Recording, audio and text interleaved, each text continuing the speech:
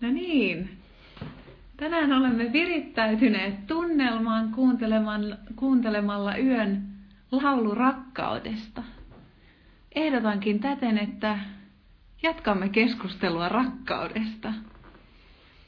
Ai, koska se oli niin koskettava. Niin koskettava biisi. Kyllä, ymmärrän. Mutta Olli Lindholm, eikö se ole yölauleja? Hänhän on Porista. Ai jaa, mä ajattelin, että hänhän on ihana. No, nämä menevät yleensä käsi kädessä. Kyllä, että kun on Porista. Kun on Porista, niin on ihan Kun on Porista. Onko se jotain sanottavaa rakkaudesta? Aika vähän. Mitä sä luulet, että rakkaus on? Eikö me rakkauden kanssa päästä taas siihen samaan että ei puhuta mitään. Mutta siis siihen, että se on sanojen ulkopuolella.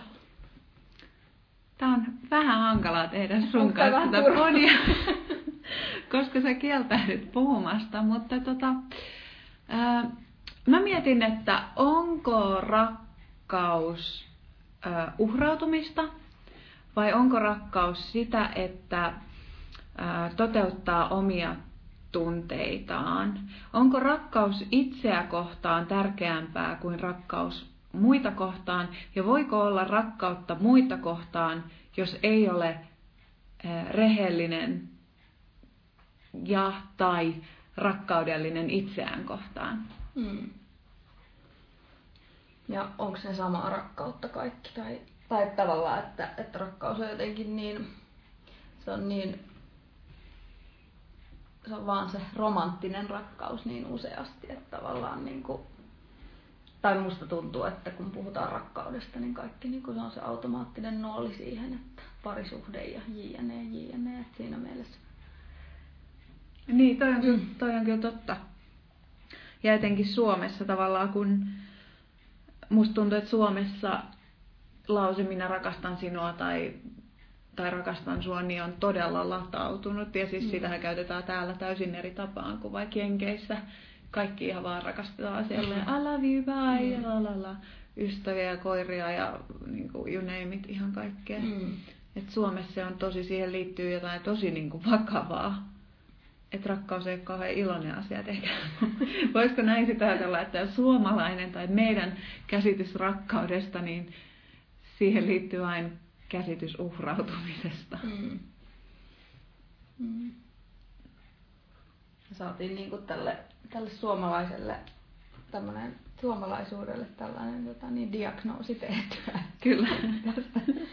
Tästä on kyse myös.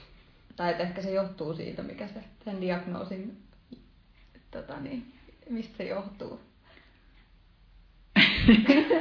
Harmi, ettei ole video. On. Täällä tehdään käsimerkkejä. No mutta kerro mulle, että miten rakkaus ja romantiikka liittyy toisiinsa? Liittyy se millään tavalla? Minä en tiedä, älä multa rupea. Hyvä. Voisitko kertoa minulle? Oi. Mä oon just palannut tämän kaiken asian kanssa nollapisteeseen, niin mulla ei ole vastauksia. Mistä mulla on palasit? vaan kysymyksiä. No mutta kerro sitten, että mistä sä palasit nollapisteeseen? No ehkä toi tommonen, mistä olemme nämä viime kuukaudet tässä puhuneet, tämä avioero ja pitkän parisuhteen päättyminen, niin kyllähän se on aina jollain lailla sellainen sipulin yksi kerrostuma, joka taas alkaa, että palattiin taas siihen samaan kohtaan ja nyt ollaan taas mutta eri ulottuvuudessa. Niin tavallaan, että se on jo toinen rengas kuin se ehkä uloin rengas, mutta tietyllä tavalla kyllä sitä aina palaa ehkä joihinkin peruskysymyksiin, koska mitä itse koen, niin silloin kun tommonen iso parisuhde loppuu, niin siinä joutuu myös tekemisiin sit niiden omien uskomustensa kanssa niin vahvasti, tai että kun se on niin sellainen maton altaveto aina siihen, vaikka sitä eroa olisi tehty pitkäänkin, niin jotenkin siihen, että samaan aikaan, että miten tämä pystyy loppumaan. Mindfuck. Niin. No sun vanhemmat on eronneet, mutta siihen liittyy monesti ainakin omalla kohdalla myös se, että valitsee eri polun kuin omat vanhemmat. Että tavallaan, että se ei ole pelkästään se ero siitä parisuhteesta, vaan se on irtautuminen siitä järjestelmästä, josta tulee tietyllä tapaa. Mutta kyllä se tietyllä tavalla mullakin oli, koska kun mun vanhemmat eros, niin mä ajattelin, että mä en ikinä eroa, koska mä en halua tätä kokemusta niin kuin vaikka omalle lapselle. Voit sä puhua siitä? Mikä siinä sitten oli niin kuin pahinta, että sun vanhemmat eros?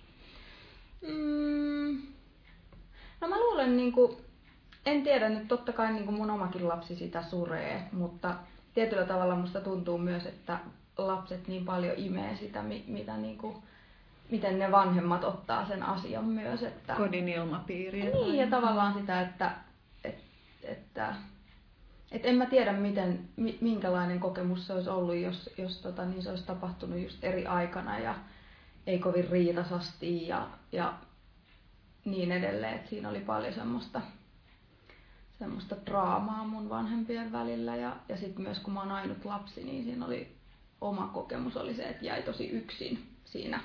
Että sitten kun ne vaan tappeli, niin ja että tavallaan, että siitä myös jäi itselle semmoinen, että olisi tosi paljon halunnut niin kuin sisaruksia, että välillä kun itselläkin on nyt ainut lapsi, niin ajattelee, että voiko silloin olisi joku sisarus näissä. Luuletko, että avioerossa on kyse siitä, että rakkaus loppuu? Kerro sä, eikö säkin ole avioeron kourissa? Niin, no, mä kyllä ajattelen, että ei missään nimessä. Tai että tavallaan, että rakkaus kasvaa vaan, tai omalla kohdalla ainakin, niin rakkaus jotenkin varmaan vaan kasvanut vuosien myötä. Tai että se on semmoinen, niin kuin, se liittyy luottamukseen aika vahvasti ja sellaiseen, että toinen on sun tukena, mutta tietenkin se rakkaus on muuttanut tosi paljon muotoa ehkä vuosien saatossa. Ja tuossa just tullaan taas siihen definitioniin, tai siihen, siihen, nimenomaan. Että onko se vaan sitä, että meidän pitää olla yhdessä, jos me rakastetaan toista. Niin, niinpä. Ja alkuun rakkaudessa niin yksi jännittävimmistä ominaisuuksista on se, että se on epävarmaa. Kun sä ihastut, niin sä et tiedä, että onko se toisen tunteet samanlaiset ja miten ne menee. Ja sitten kun on ollut pitkään avioliitossa, jo ensinnäkin se, että lähtee institutionalisoimaan sitä rakkautta, niin tavallaan sehän poistaa siitä sen epävarmuuden, joka on ehkä rakkauden yksi mielenkiintoisia ominaisuuksia.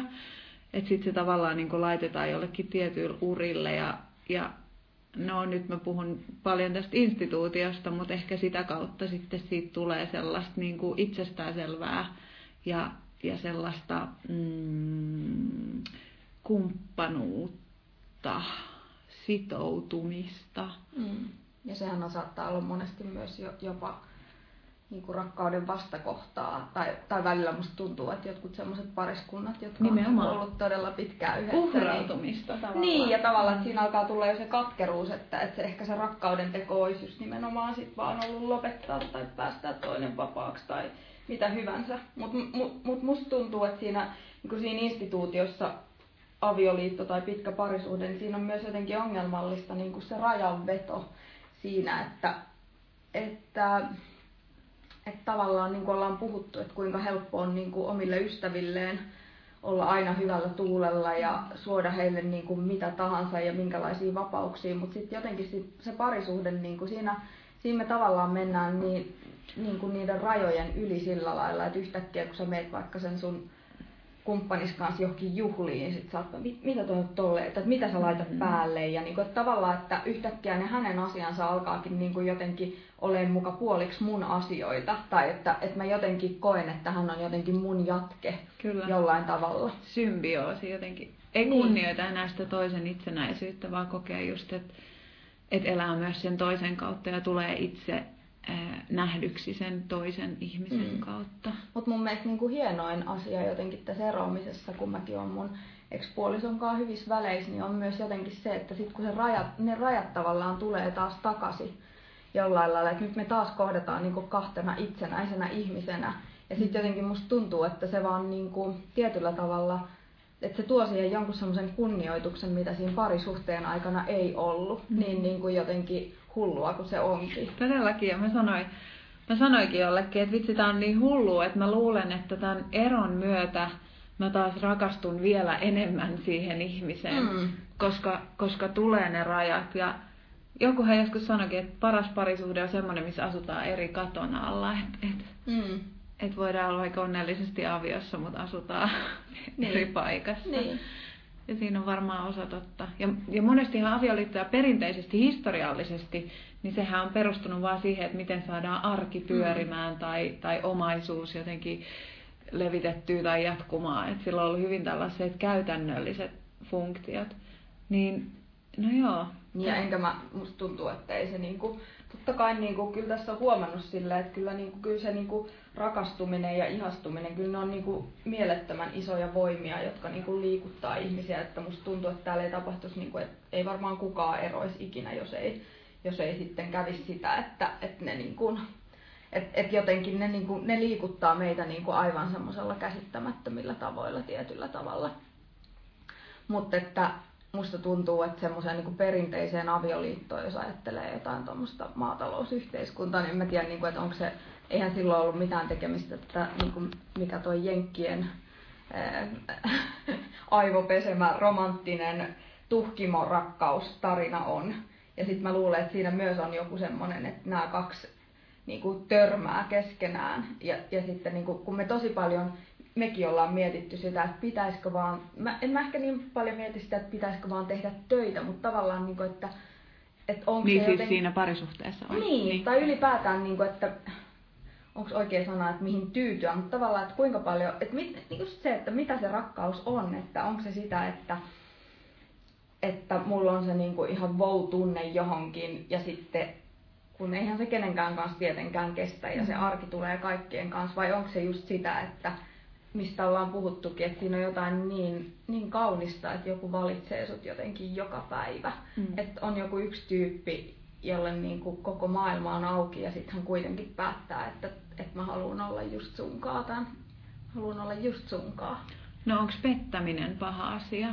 Että tavallaan, että jos sä kuitenkin valitset, että ihan sama, että mä voin päivällä tai illalla touhuta kenen kanssa mitä vaan, mutta joka ilta, joka yö mä menen kuitenkin tämän mun valitsemani puolison viereen. No mä näen sen silleen ehkä, että kun sehän on aina niin kuin sopimusasia, mutta sanotaan, että teoriassa ei ole, mutta käytännössä olen huomannut, että ainakin omalla kohdalla nyt on. Niin. Mistä ikinä se sitten, että onko se vaan se, että niin kuin, omat mielenrajat on niin rajoittuneet, että sitä ei niin kuin pysty ajattelemaan, että jos sä Mutta mistä johtuu? Liittyykö se pelkoon? Tuleeko siinä sellainen pelko, että mitä jos hän sitten lopulta valitseekin sen toisen tyypin minun yli? Mulle mä ainakin itse koen, että se liittyy jotenkin kunnioitukseen. Joo. Että tavallaan niinku, tai sellaiseen just siihen, että hän on päättänyt valita sut joka päivä. Niin sitten, jos hän valitseekin jotain muuta. Mutta jos hän valitsee sut joka yö, mutta joka ilta 2 tunnin ajaksi. Niin kuin sanoin, teoriassa ihan miksei. Mitä mieltä sä oot? Niin, en mä tiedä, tämä on tosi vaikea asia. Tämä on tosi vaikea asia ja sitä voi miettiä niin monesta näkökulmasta ja olla niin kuin eri toimijoiden näkökulmasta, mutta periaatteessahan mä ajattelen myös niinkin, että koska kaikki tavallaan varmaan tunnistaa myös sen, että se pitkä parisuhde ja avioliitto on jossain vaiheessa vähän tylsääkin. Tai että se on sitä minulla ei koskaan ollut. Mistä puhut? Tai että se on sitä työtäkin, että se on sitä aktiivista päättämistä sen toisen puolesta. Kokonaisuudessaan myös. Niin, mutta sitten mä ajattelen, että tuollainen pikku sidekick, niin se voi myös tuoda jotain riemua ja hetkellistä iloa siihen parisuhteeseen sen niin kuin tarvittavan mausteen. Ja sitten vaan niin jossain kohtaa asiat palaa normaaliin uomaansa. Mutta puhutaanko tässä nyt loppujen lopuksi enää edes rakkaudesta vai siitä, niin, että miten me niin kuin taistellaan tylsyyttä vastaan ja sitä vastaan, että ei ole mitään merkityksiä. Niin. Että tavallaan, että niin kuin musta tuntuu, että osa siitä, niin kuin, miksi se rakkaus on jotenkin niin yli mainostettua ja jotenkin, että kun on niin vitun tylsää, niin sitten kaivataan niitä suuria tunteita. Tarinoita, siis tuohon perustuu kaikki tavallaan ihmisen historia, kaikki on tarinoita. Ja mikä tarina on totta ja niin kuin miten ne tarinat jotenkin limittyy oman elämän kanssa, niin se on toinen asia, että uskoako niihin tarinoihin niin tosissaan, että jahtaa niitä ja jahtaa vaikka niiden käsitystä ja esimerkki rakkaudesta, vai ymmärtääkö sen, että mikään tarina ei ole ikin totta. Mutta on se ihan kiinnostavaa tietyllä tavalla myös nähdä, mihin tämä parisuhde on menossa. Musta tuntuu, että tässä on, tai se semmoinen niin kuin määritelmä siitä, koska tuntuu, että aika paljon tapahtuu nyt. Ainakin itsestä tuntuu, että omassa lähipiirissä just paljon erotaan ja ehkä mennään uudestaankin yhteen, mutta sitten myös niin kuin tuntuu, että kaikilla on vähän ne samat ajatukset siitä, että en välttämättä ehkä haluaisi enää asua saman katon alla tai ehkä tehdä sitten enää toista yhteistä lasta tai joku sellainen, ainakin itsestä tuntuu, että sellainen tietynlainen vapaus niin kuin sille muulle elämälle. Et en välttämättä ajattele tai en ehkä itse ole sitä tyyppiä, on sen verran emotionaalisesti kuitenkin kehittymätön, että en välttämättä pystyisi niinku siihen pettämistä tai vapaaseen suhteeseen, mutta että... Mutta me eletään tossakin varmaan jonkinlaista murros. Niin, mutta ehkä se jonain päivänä on sitten ihan niinku jees. Niin. Että se ei enää ota sen niinku kunnioituksen päälle, jos joku, koska se on niinku ihan tavallinen tapa olla. Niin, ja tavallaan nyt me ollaan kuitenkin vielä sidoksissa jotenkin sellaiseen, voisiko sanoa tässä kohtaa, että vanhakantaiseen yhteisöllisyyteen, että semmoinen niinku, individualismin kultti on tässä ehkä kuitenkin, sanotaan, mitähän mä nyt heittäisin, viimeiset 60 vuotta ollut tosi vahvana ja vasta nyt se alkaa sitten ehkä näkymään niin kuin tällaisissa vakiintuneissa parisuhteiden muodoissa ja niin edelleen, että se niin kuin jotenkin ravisuttaa sitä sellaista ajatusta siitä, että eletään jotenkin symbioosissa, niin nyt on ehkä se yksilöllisyyden korostaminen ja tavallaan se oma nautinto aina edellä. Ja sen takia ei olla valmiita esimerkiksi tekemään niitä kompromisseja, joita yhdessä eläminen aina vaatii, koska se ei ole... Niin kuin... Mutta tuosta on myös kiinnostavaa tavallaan se, että jos se olisi niin kuin täysin meidän... kuuluisi siihen meidän niin kuin parisuhdekäsitykseen, että sä voit milloin vaan niin kuin mennä kenenkaan vaan, niin mä mietin just sitä, että kiinnostaisiko se edes enää niin paljon. Että musta tuntuu välillä, että koska tää on niin kontrolloitu tää muoto tästä parisuhteesta ja jotenkin se on, niin kuin, että sit sä oot tämän yhden ihmisen kanssa, että se on se ihanne, niin tietyllä tavalla niin se on jotenkin se alitajunta, joka lähtee sitten jotenkin hakkaamaan. Niin, ja sillä lailla hakkaamaan jotenkin tollaista niin kuin rajoittunutta mielenmallia vastaan. Et siinä mielessä sit musta tuntuu, että sitten niinku varsinkin miettii, että voiko tälleen elää. Ja no varmasti noinkin, mutta sitten mä ajattelen, että se liittyy myös jotenkin siihen, että tavallaan sen oman viehätysvoiman testaamiseen, joka on vähän eri asia. Se, että sä haluat niinku yhä kokea, että sä oot jonkun silmässä tosi niinku ainutlaatuinen ja erityinen ja joku viehättyy susta. Ja sen takia hakeutuu johonkin ulkopuoliseen. Että tavallaan, että koska siinä parisuhteessa on aika vaikea niin kuin ylläpitää sitä, että joka aamu on sille, en muistanutkaan, että olet noin ihana, olet täyden. Ja vaikka sanoiskin, niin sitten olisi sillä niin sitten, koska tommonen jää aika helposti ja se ei tunnu enää miltään, jos siitä tulee ihan jatkuvaa, niin sitten kaipaa sen niin kuin uuden ihmisen tai uuden keinon kuulla siitä omasta ainutlaatuisuudestaan. Mihinkään me tarvitaan sitä, että meidän pitää niinku tuntea olevamme ainutlaatuisia. Tavallaan musta tuntuu, että sekin on jotain, jonkun asian sillai.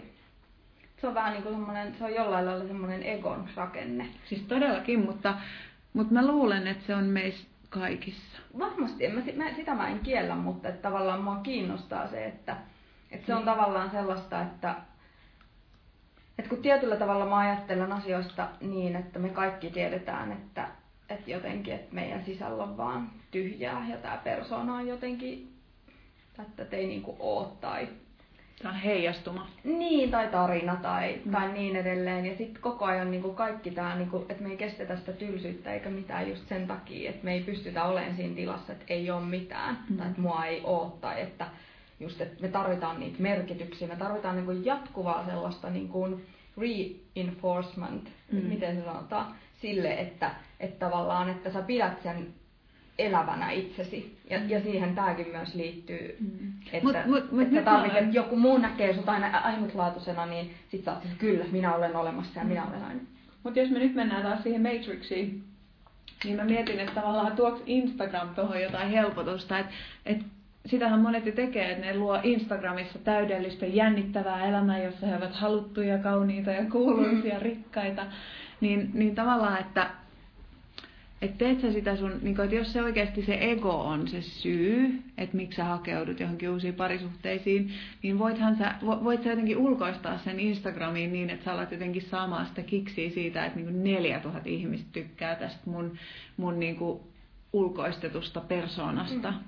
Varmaan, mutta sitten musta tuntuu, että ongelma on myös se, että ihan sama kuin se pitkä parisuhde, että sitten kun susta on 2 vuotta tykännyt ne 4000 ihmistä, niin se ei enää tunnu miltään. Sitten tarvit niinku taas jotain muuta, koska sitten on vaan silleen, että niin. Sinä olet ainutlaatuinen, niin sä oot vaan silleen, niinpä. Mä tykkään velvollisuudesta mun kuvista. Niin. Haluatko lisää teet? Mulla on vielä täällä. Mä otan vähän lisää. Mut kerro lisää rakkaudesta. No, mä voisin tässä nyt palata jotenkin siihen keskusteluun, mitä kävin perjantaina siellä Niinan ja Artun kanssa Tinderistä. Mä en tiedä, muistatko mitään?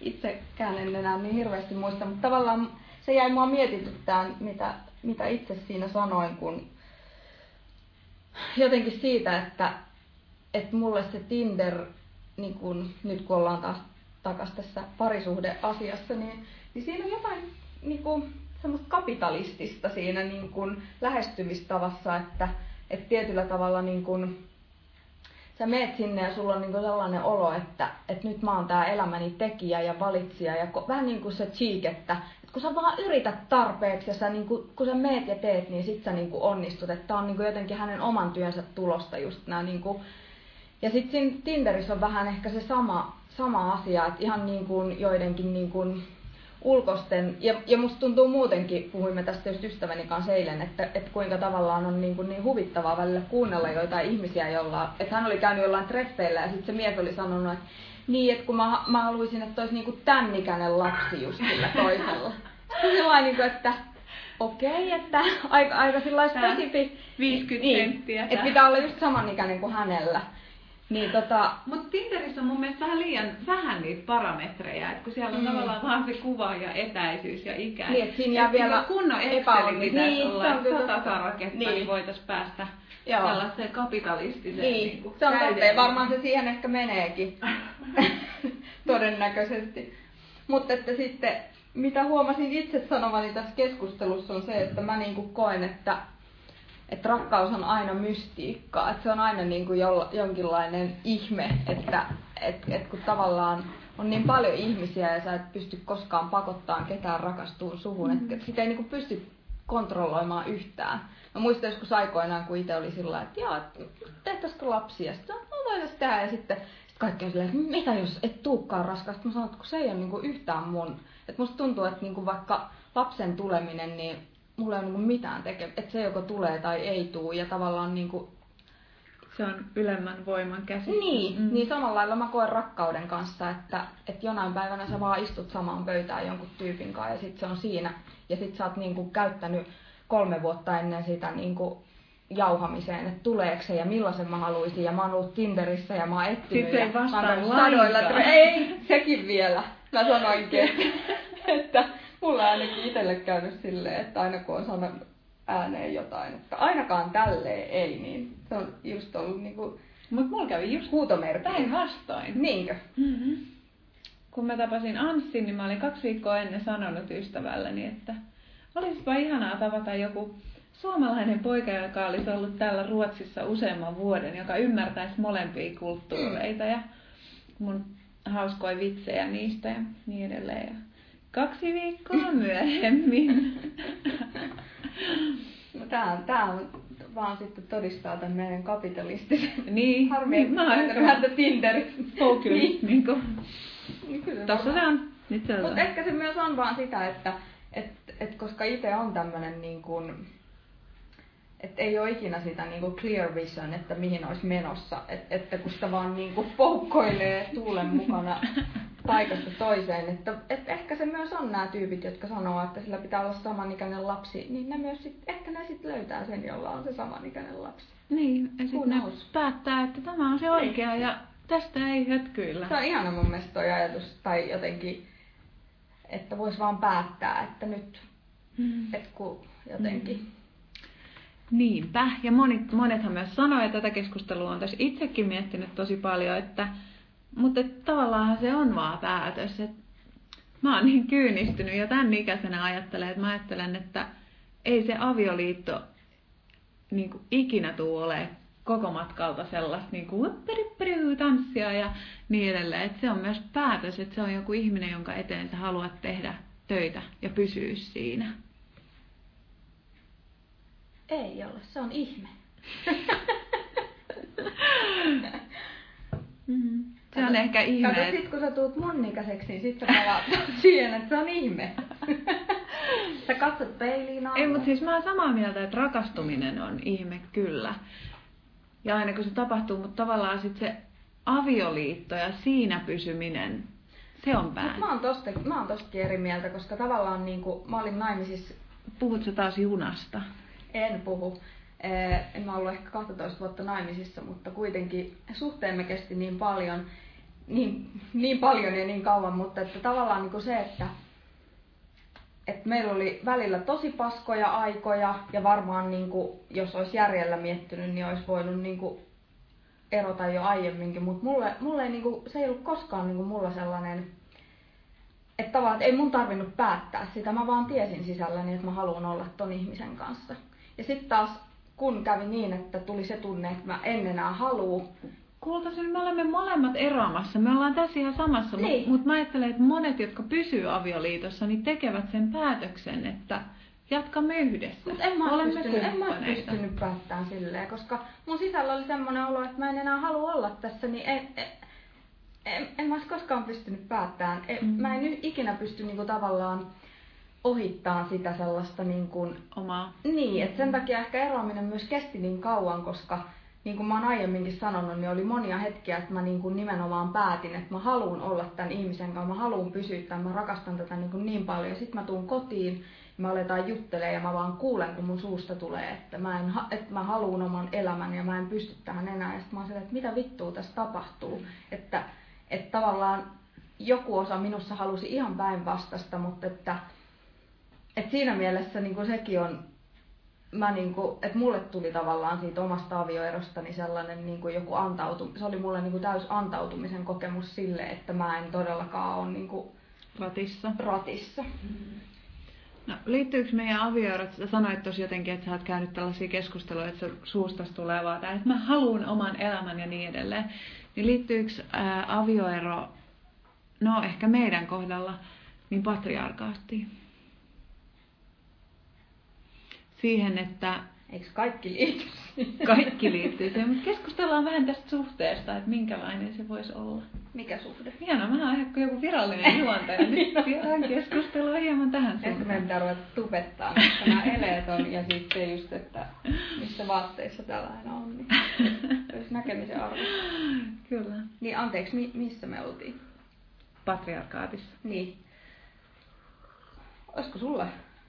Eikö mä mietin vaan, että toi on ollut mulle itselle tosi tärkeä teema myös, että vaikka mä oon aina elänyt tai kokenut eläväni tosi itsenäistä elämää, niin sitten jossain kohtaa mä huomasin, että mä oon luisumassa sellaiseen rooliin, mikä ei vastaa mun kuvaa siitä, millainen mä haluan olla. Että mä aloin niinku, että mä en halua olla se tyyppi, joka odottaa kotona, että mies tulee kotiin tai... Mutta se on tavallaan, niin tossakin on joku semmoinen kiinnostava tuossa patriarkaatissa, kun niinku se on jotenkin, se on vähän niin kuin kapitalismi, että me ollaan, niinku, se on osa meitä, me ollaan niinku synnytty siitä. Että tavallaan niinku mä koen jotenkin, että sitä ei oikein edes pysty vastustamaan, koska se on niinku kielen rakenteissa ja se on niinku ihan kaikessa.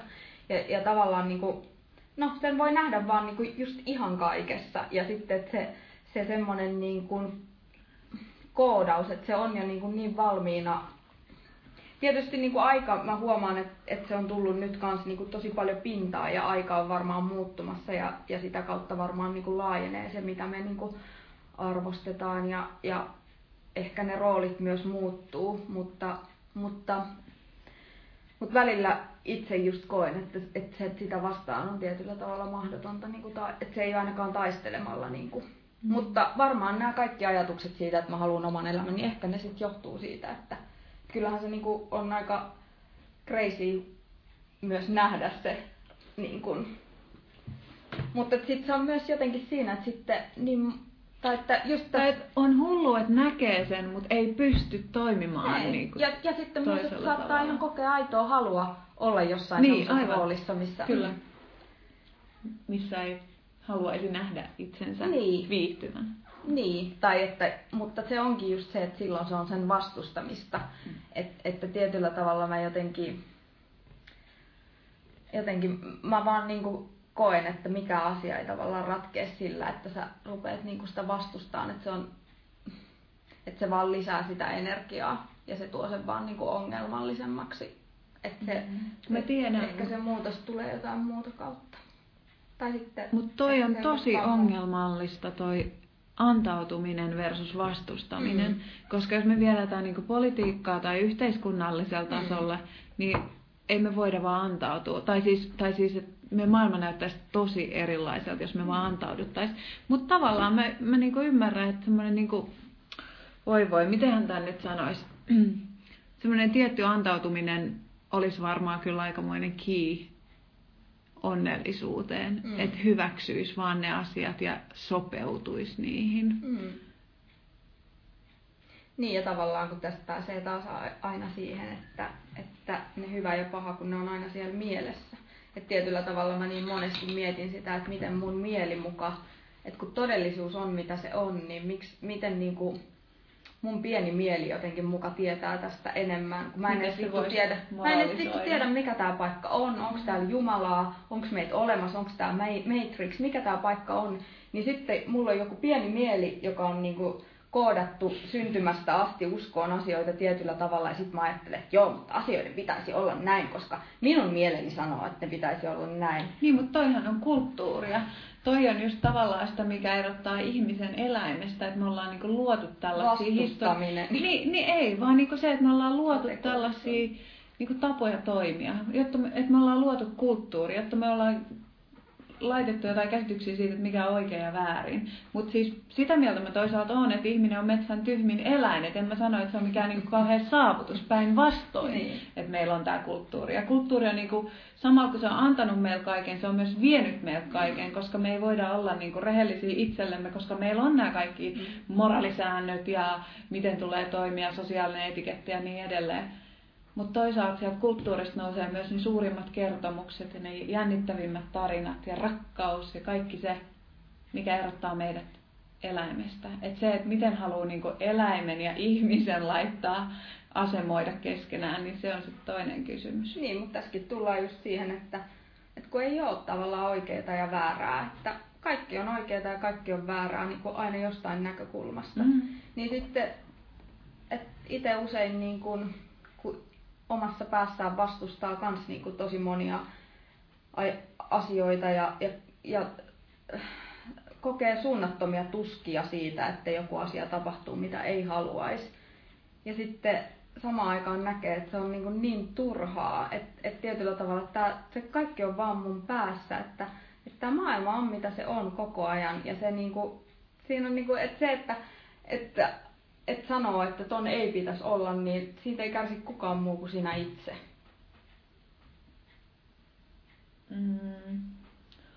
Mä en edes halua viedä tätä. Mä mietin koko ajan tätä yhteiskunnallista linkkiä, poliittista linkkiä, mutta we should not go there, koska siis se on todella... Sitten tulee paskapostia vai? Tulen arkaa matskua. Niin. Mutta että voiko ideaalitason tuoda ylipäätänsä käytäntöön? Että onko ideaalit aina täysin eri asia kuin käytäntö? No kyllä ne tuntuu vähän olevan. Tai just, että tässähän me päästään myös siihen pettämiseen taas, että teoriassa kun mä pyörittelen siitä päässäni ja katson sitä kaikilta kulmilta ja näin, niin joo, että miksi ei? Ja nämä on vaan rajoituksia ja eletään vapaina ja rooleja ja sitten tavallaan sit, kun oot itse siinä tilanteessa, niin sitten kuitenkin oot sillä, että tää ei todellakaan saa.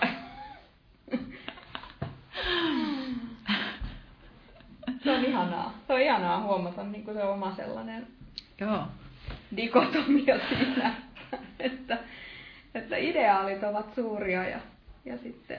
Kyllä. Ja et se pieni konservatiivi sisällä, niin... Mutta tästähän myös pääsee jotenkin siihen, että kun mä sanoin äsken, että kaikki on ja todellisuus on mitä se on, niin ihan samalla lailla se mielen jankkaus on sitä mitä se on. Että ei sitäkään niinku, ei se ole väärin. Ei ole väärin ajatella, että tämä on väärin. Mikä ei vaan ole väärin, kaikki on vaan oikein. Antti mennä, jos saat siitä elämäsi sisällä, niin pohdit toki tätä moraalikysymystä. Niin, että kaikki vaan on niin kuin se on. Tähän taas meni. Tähän taas päästään. Ihan kiva jauhaa, mutta ei tästä, ihan kiva taas päästä ei tästä mitään hyötyä. Joo, no loppukevennys vielä. Oletko nähnyt mitään mielenkiintoista? Elokuvaa? Niin, tässä olisi ollut vielä tämä yksi, oltaisiin voitu jauhaa siitä Tuomas Embusken. Luitko sä sitä ikinä? En mä löytänyt sitä, mutta kerro siitä. No siis tavallaan siitä just, että kun meillä on nyt niin vahvasti nämä kaikki... No, mutta tämä liity rakkauteen. Todellakin riittää. Okei, no antaa tulla. Tavallaan se, että homojen pitää saada rakastaa toisiaan ja kaikkien pitää saada rakastaa toisiaan. Ihanat käsieleet. Käsieleet, näin. Mutta että tavallaan niin sit tää on jotenkin nyt tänne, että kaikki on mitä se on, niin tämän statementin jälkeen on tavallaan jotenkin turhaa ruveta taas jankkaan tätä, mutta menen nyt tänne, koska haluamme loppukevennyksen ja päästä taas takaisin näin. Se, että sitten kun tässä Unelmien poikamies-ohjelmassa oli tämä tyyppi sitten sanonut, että hän haluaa semmoisen pullantuoksusen vaimon ja 4 juoksevaa lasta kotiin. Toi on hämmentävää. On todella.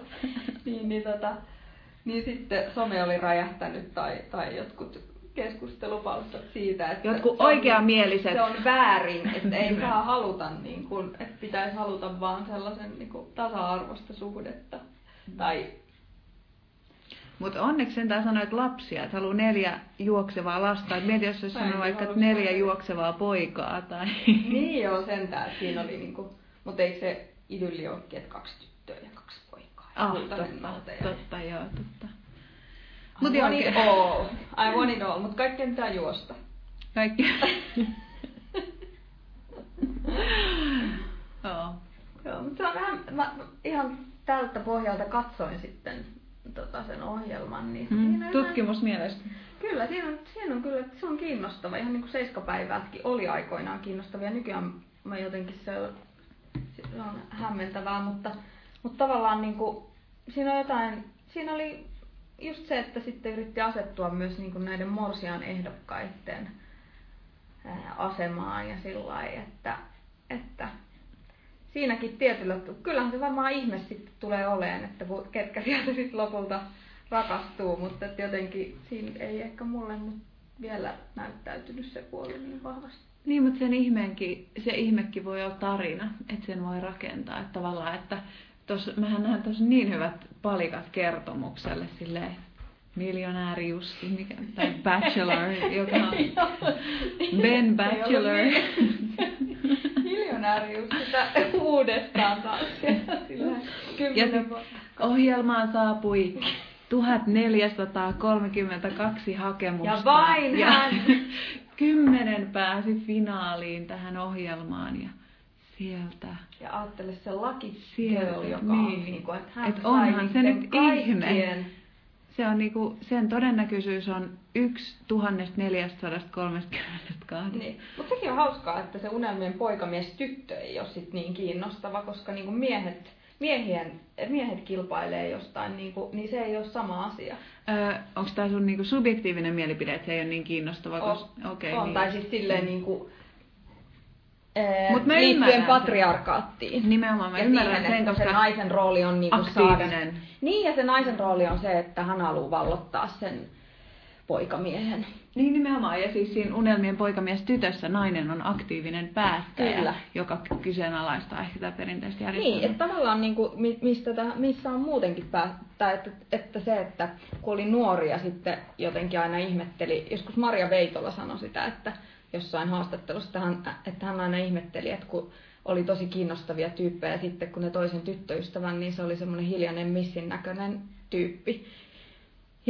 Ja tonkin mä oon niin jotenkin tajunnut tässä viime aikoina, että niin, että sehän on vaan sitä patriarkaattia, että se on sen naisen rooli olla niin se kaunis, kuva, hyvännäköinen, ei juurikaan sanoa mitään ja tavallaan, niin kuin, että just tämä aktiivinen, näkyvä rooli naisella, niin se on täysin no-no. Ei.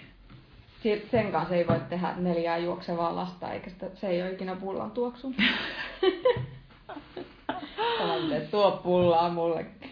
Mutta siis täytyy kyllä sanoa, että mä arvostan sitä, että tämä podi on niin kiinni ajassa, että tässä puhutaan just tästä tuoreesta Bachelor-ohjelmasta ja että tosi hienosti pohjatyö. Et katsokaa. Hieno pohjatyö. On. Ja kun kerran rakkauteen päästiin, niin kyllä Bachelor on pakko tuoda. Mutta se oli myös ihana, hän oli joku lentäjä ja niinku no totta kai, se niinku stereotyyppinen, täydellinen mies. Kyllä, ja siis monet niistä sanoikin, että on kyllä niin täydellinen. Mutta ei ole väärin, ei ole väärin hamuta sitä. Mutta ei olekaan, mutta Maija, mikä meidän koodauksessa on mennyt väärin? Ai minun ja sinun? Niin, että ei ole tommoista, että kun näkee sen lentäjän siellä, niin tulee vaan sille, että tekee mieli lähteä juokseen johonkin todella eri suuntaan. Ai joo. Ai sulle tulee. Näkee ne täydelliset rintalihakset, niin tulee silleen, no. No joo. Tässä me ollaan ehkä yhteisymmärryksessä. Joo. No niin. Kaikki on sanottu rakkaudesta, niinkö? Ei siitä olisi ollut tätäkään vähän sanottavaa. Olisi ollut parempi vaan olla hiljaa. Hiljaa yksin kotona. Mutta rakkaus on ihme. Rakkaus on ihme. Se on totta. Tästä me ollaan yhtämielisiä. Kiitos.